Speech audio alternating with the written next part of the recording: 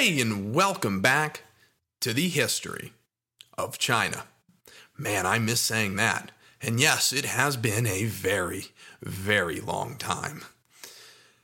And if you're listening to this episode in the future and you just went from 56 to 57 and don't know what I'm talking about, well, it's been a 4-month hiatus. So I wanted to give a quick update on me, what I've been doing, but also for the show in general. Since my last episode, a lot has changed. Yeah, a previous thing in my personal life had me a bit down, as you all know, but since the last episode, I have gotten a new job, quit the old job, packed up all my things, drove across the entire country with those things, went apartment hunting, unpacked all my things, organized, got settled into the new place, again, all while starting a new job. I am finally all settled into the new role and the new digs, but this was not exactly a period of time that allowed me to have the necessary time to write a proper script. Oh, and my mic was in a box, so alas. I'm officially all moved in and settled in Austin, Texas. Thus, we have now knocked Joe Rogan off his pedestal of best podcast in Texas. But all jokes aside, what I really wanted to discuss right now quickly was where the show goes from here. This is episode 57, it will come out. Then soon after, 58, 59, etc., as we finally march along back on a normal pace. But after much thought and realizing the simple reality of my current schedule, I was faced with one of 3 options. 1, keep going indefinitely at this pace. This would see a continual, albeit sporadic, release of episodes at this pace, i.e. in the chronological pace, till the end of my days. I did the math. I probably might not live to see the end of this podcast at this rate. And I sadly cannot do that, as again, my current life predicaments see this as untenable. Option 2, though, was, and is no longer an option, but really it is to pause the show indefinitely, until I'm able to post and write regularly. That is also silly, and I'm back, so I won't be doing that necessarily. But option 3 is sort of a hybrid, which, as you can guess, is probably what's going to happen. Again, probably. Who knows? And that is keep going at a solid pace, but towards a known end point. I made this show to juxtapose Rome. That was the whole point. As I was gauged at Western listeners initially, though we are actually charting heavily in China itself, so that sort of point to the podcast has changed, but the fact is, I like other history too. And going on indefinitely all but scratches out my ability to talk about and work with other stuff forever, which is not ideal. With my job, I cannot do weekly episodes as easily as I could in college. So, with the purpose of this show being to juxtapose Rome and to shed a light on a woefully underappreciated civilization, my current schedule, and my yearning for other projects more akin to a Dan Carlin lengthened release schedule, the show will go in the following direction, I think. We will wrap up the Han Dynasty in time, which ends in 220 AD, after trouble really starts in 189. Which, as you know, is really close to where we are now.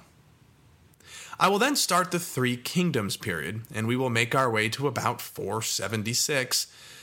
And that date might not mean anything to China, in fact it doesn't, but it marks the fall of Rome. And I know, don't email me, I know that that's an oversimplistic date, but it's the date some people hang their hats on, so that's the one we're going to hang our hat on. Now from there, this pacing and the way the show is will, I believe, change. I will go on a much more macro and much quicker route through Chinese history, and then soon I'll reach the end. And the show will be over, forever and for good. Look, I'm obviously open to doing more episodes and projects on Chinese history, but I need time to figure out other subjects to do. Figure out my own life, it seems, and so much more. Every good thing comes to an end eventually. Well, I mean, every bad thing too. Everything comes to an end. But I don't want this show to ever become a chore for me. and I don't want to ghost anyone and just stop posting randomly one day or have there be any surprises of the like. So with that, let's get back into this. To catch us back up, yeah, maybe you should listen to the last episode if you waited a couple months, but Prince Bao was pushed away by Empress Yan, as he presented a threat to her own power and the power of her brothers. She got his wet nurse killed, she got him demoted and pushed out of the succession line, and when Emperor An died out of nowhere in 125, Empress Yan installed an infant as the new emperor. So her brothers and herself thus essentially ruled the land, with full control over this infant king. And the plan was working great. And Crown Prince Bao, who, mind you, was the only actual son of the now late Emperor An, was so well excluded from the palace by them that he wasn't even able to be around for the official palace mourning for the death of Emperor An. Dang! And the only thing that would ruin the Yan's plan is if the child emperor got very sick right away. The child emperor got very sick right away. And that gets us all set and ready. Let's get back into it. Oh, I miss saying this, but without further ado, the History of China, episode 57. The end is nigh.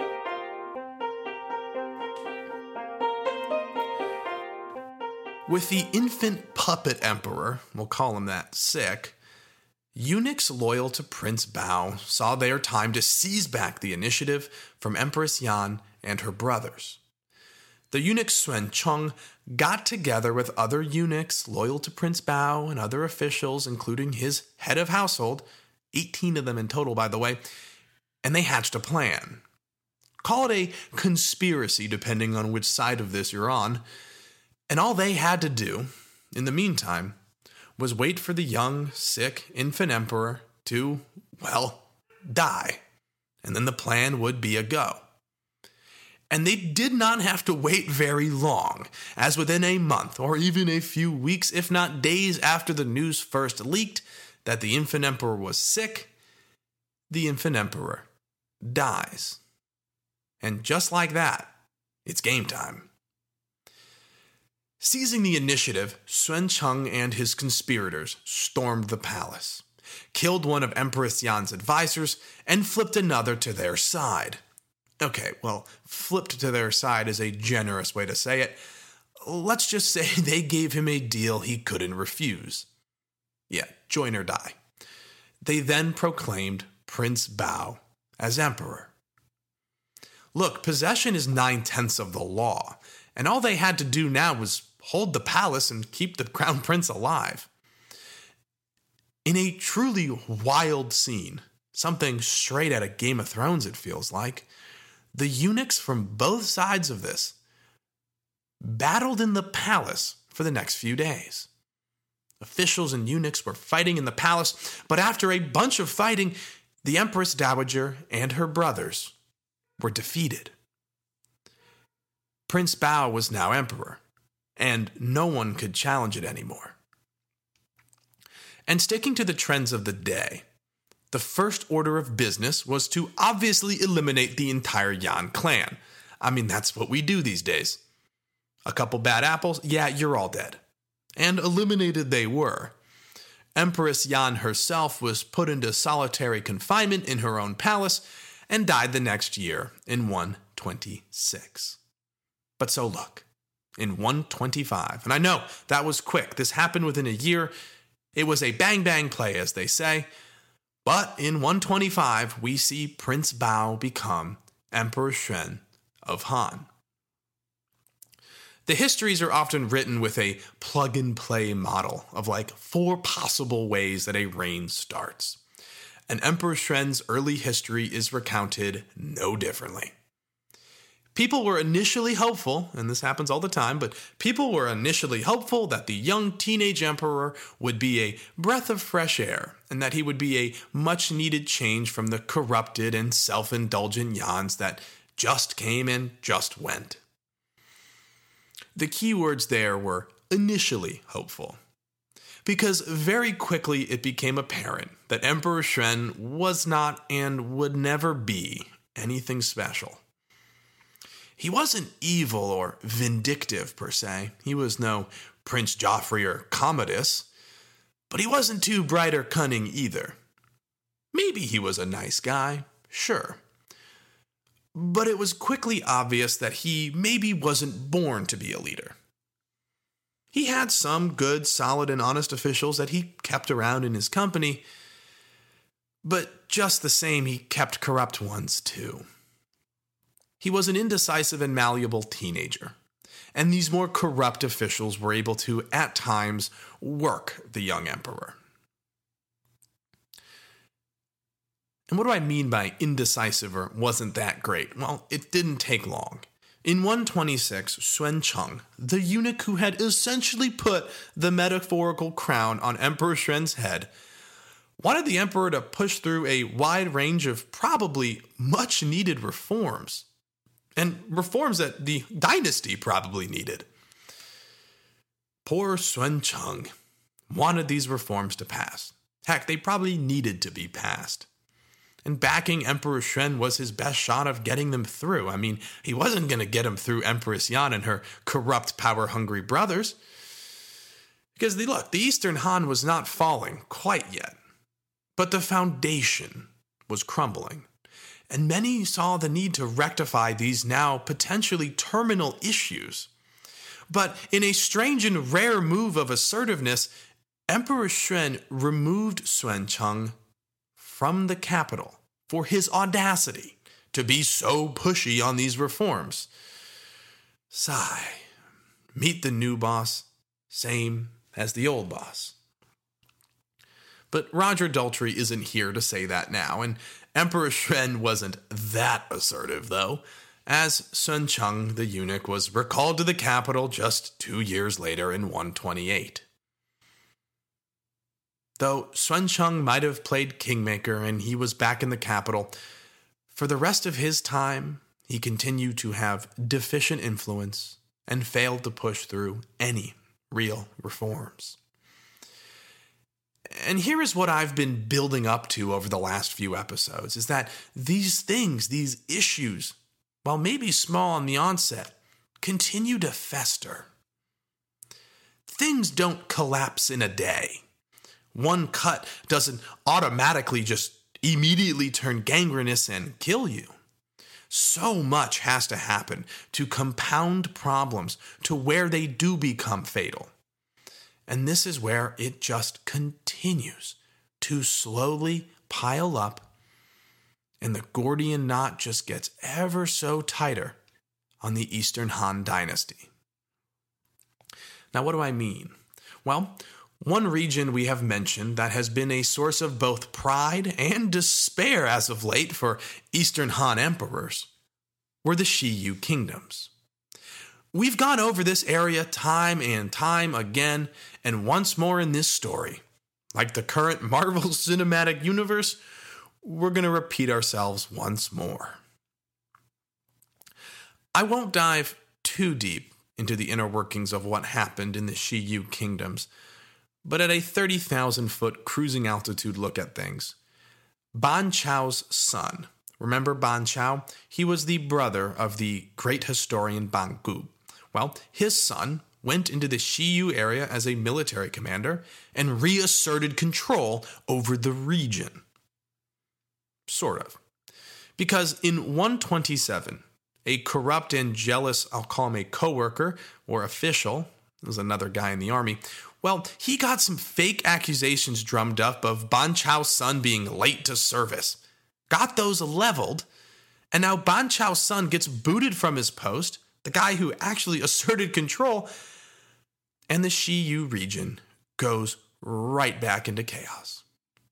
Small things, slowly, but very surely, getting worse. It's just that, though. Small things. It's not all calamity. The Eastern Han meanders along, and while Emperor Shen oversees no tyrannical mania and induced bad decisions, he also oversees no corrections for these systemic corruption issues. He's not out there doing evil, but he's also not out there doing the good that needs to be done. Decisions really just weren't for him. And with that, the Eastern Han just slowly, ever so slowly, got weaker and weaker. And look, his lack of assertive decision-making, for better or for worse, becomes a personal issue in 131. What do I mean? Well, this is a great story.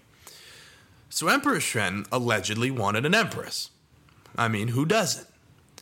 But he didn't want to play a ranking game or to pick favorites amongst his concubines or his harem. So with that, it is alleged that Emperor Shen's solution for this, for how to pick his empress, was to draw lots. Yeah, draw lots for the empress. If you think that sounds crazy to your ears, which it should, imagine how that sounded to the officials of the day. I mean, they were beside themselves. They immediately nipped that in the bud, though, talked him off that ledge, and the chronicles assert that eventually Emperor Shen picked Liang Na, who was, quote, the most rational and virtuous, end quote, of the emperor's options. And here's a quick tangent, and I can't stress this enough, and I've made this point before, but this is all that's come down to us. Was Liang Na really that rational? Was she really that virtuous? Who actually knows? Her family would be in control of a lot of things very soon. Maybe they wrote that. And was Emperor Shen really a wishy-washy teenager, or was he a prisoner to aggressive officials? Who actually knows? But I want you to always keep that in the back of your mind with history, especially that of ancient times, when it's rarely written contemporarily. I'm not saying become a full-fledged conspiracy theorist and tell me that aliens were behind this. No. But when looking at the nuanced details, always try and understand the why was this written, the was this corroborated. Because knowing that in itself can tell you potentially just as much about the era or the culture as the story itself would. But in the end, we must believe it as the way we read it, because it's all we have. Anyway, with that preachy nonsense out of the way, in 135, and I know we're marching chronologically pretty well right now, two major things occur. But not major at the time.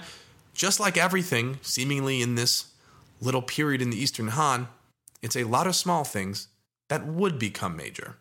Now, the first is that eunuch marquises were now allowed to pass their territory and wealth to adopted sons. That's a big deal. Eunuchs were already getting more powerful. We've been over that in recent episodes, but now they are no longer just palace dwellers and people that are there to make things happen in a small circle. They are now power brokers in their own right. And the other is that Liang Na's father, Liang Shang, became the commander of the armed forces, which means that, again, the Empress's family now has a member who is probably the most important and powerful person in the government. Neither of these things are a big deal at the time. Eunuchs are slowly getting more powerful, and as we know, in the last couple of reigns, the Empress's family has seen a boost in the amount of power they have. But they're gonna matter. And trust me, they're really gonna matter. But with that in the back of your head, we move on to 136, to 138, because while that's all happening in the background and yet more wounds are starting to fester, another story we have heard before gets a sequel. The southern regions begin to rebel.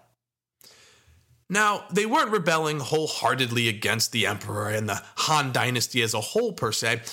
I mean, often their needs and wants were just specifically targeted at corrupt officials or local policy issues, and they would be put down pretty easily. I mean, you just swap out the official or send some soldiers in, who knows, not a big deal. But then in 139, you guessed it, the Qiang again rebelled. And this time, just like the last one, it wasn't really put down that easily. In fact, this Qiang rebellion in particular would plague Emperor Shen. It would be there a thorn in his side for the rest of his reign. Heck, in 141, the Qiang crush a Han army. They go and set fire to the tombs of old Western Han emperors near the old capital. I told you, these things would fester and get worse, and the Qiang are getting worse the fastest. And what rebellions that don't get quashed end up doing is they spread. Not necessarily that people joined the Qiang, but they looked around and realized that going up in arms, literally, might be a good way to get what you want. So agrarian rebellions started popping up in the Yang province and the Jing province. And these also would continue to pester Emperor Xuan for the remainder of his reign. So with those festering, another thing on top of that begins to fester. Because I told you it wasn't a big deal at the time, but in 141, Liang Shang, the father of the empress and commander of the army, died. He held the most powerful position. I mean, he was the head of the army, father of the empress. And in a move that makes almost no sense, Emperor Xuan gave his post to the guy's son, Liang Ji, the brother of the empress. Didn't we just find out that brothers of the empress aren't great? And that's not always the case, because most people assumed that the role would have been given to his other brother, the empress's other brother too, Liang Bu-yi, the youngest of the two. But no, Emperor Xuan promotes Liang Ji, who was well known to be a problem. He was corrupt, and he wanted nothing more than power. And you just put him inexplicably, and we know he's a bad guy, you just made him the most powerful person in the entire dynasty outside of the emperor. Now, Liang Bu-yi and his sister, the empress, knew this too, and they tried to get their brother in line, get with the program, support the emperor, do your thing, and be normal. Come on, be normal, please. But Liang Ji, and I want you to remember that name, Liang space Ji. Well, Liang Ji, he was not going to listen to that. He would, just as anyone could have predicted, seize every ounce of power or influence he could at any moment that it was offered. That's going to be a major problem. So with increasingly impossible to put down revolts popping up all over the place, a power-hungry, corrupt family member who's now married into the palace, the eunuchs having unnecessarily large amounts of power, and a wishy-washy emperor, yeah, the final stretch of the Eastern Han is here. Next time, Emperor Xuan won't live to see the end of the Han. No, he would die before the Han dynasty ended. But the end was only a generation or two away. But I want to save time for the nitty-gritty here, because just like watching The Wire or Breaking Bad, or heck, even Rick and Morty, I guess, there are small, seemingly mundane details that have tremendous importance. And I want to make sure we get through all of them, because we're not just talking about a cool story here. We're watching the end of potentially a golden age in the ancient world. And before I go, and before we wrap this up, I just want to do a shout out. In my time gone, a lot of you have reached out to me and have continued to listen and comment, and heck, even some of you still donate, which, by the way, I can't thank you enough for. But Sang Kim is a listener of the show. I believe he went to Texas A&M, but he wanted to let me know something kind of cool. And kind of cool it is. So he found out, through some means, that he was one of Emperor Zhao's regents' ancestor. Now, I mentioned a lot of regents in my time, and this was, well, the only one I didn't name. So I wanted to shout out the fact that one of our listeners was the direct ancestor of Jin Mi-di. And that's the cool thing here. But it also prevents a clarification. This is not the entire true history of China. For the sake of a cohesive linear story, some things get brushed over. Other things get looked into more. But this presents me a perfect opportunity to bring up the fact that, well, Emperor Zhao had a region, as we know, whose direct ancestor listens to this show. Can you imagine if you told him that? Go way back in time and tell him, hey, don't worry. There's going to be a podcast about you and you're going to get a shout out. Well, I don't think he'd care that much, and he probably wouldn't be able to communicate with me anyway. All right, well, that's enough of that. I apologize for this episode bleeding a bit over, and of course, I apologize for this episode taking a whole 4 months to get out. But I am back. I am truly back. So, well, next episode coming out a lot sooner than this one came out, so don't worry. Thank you so much for listening. Oh, I missed saying that. Thank you so much for listening, and I'll see you all next time on the history of China.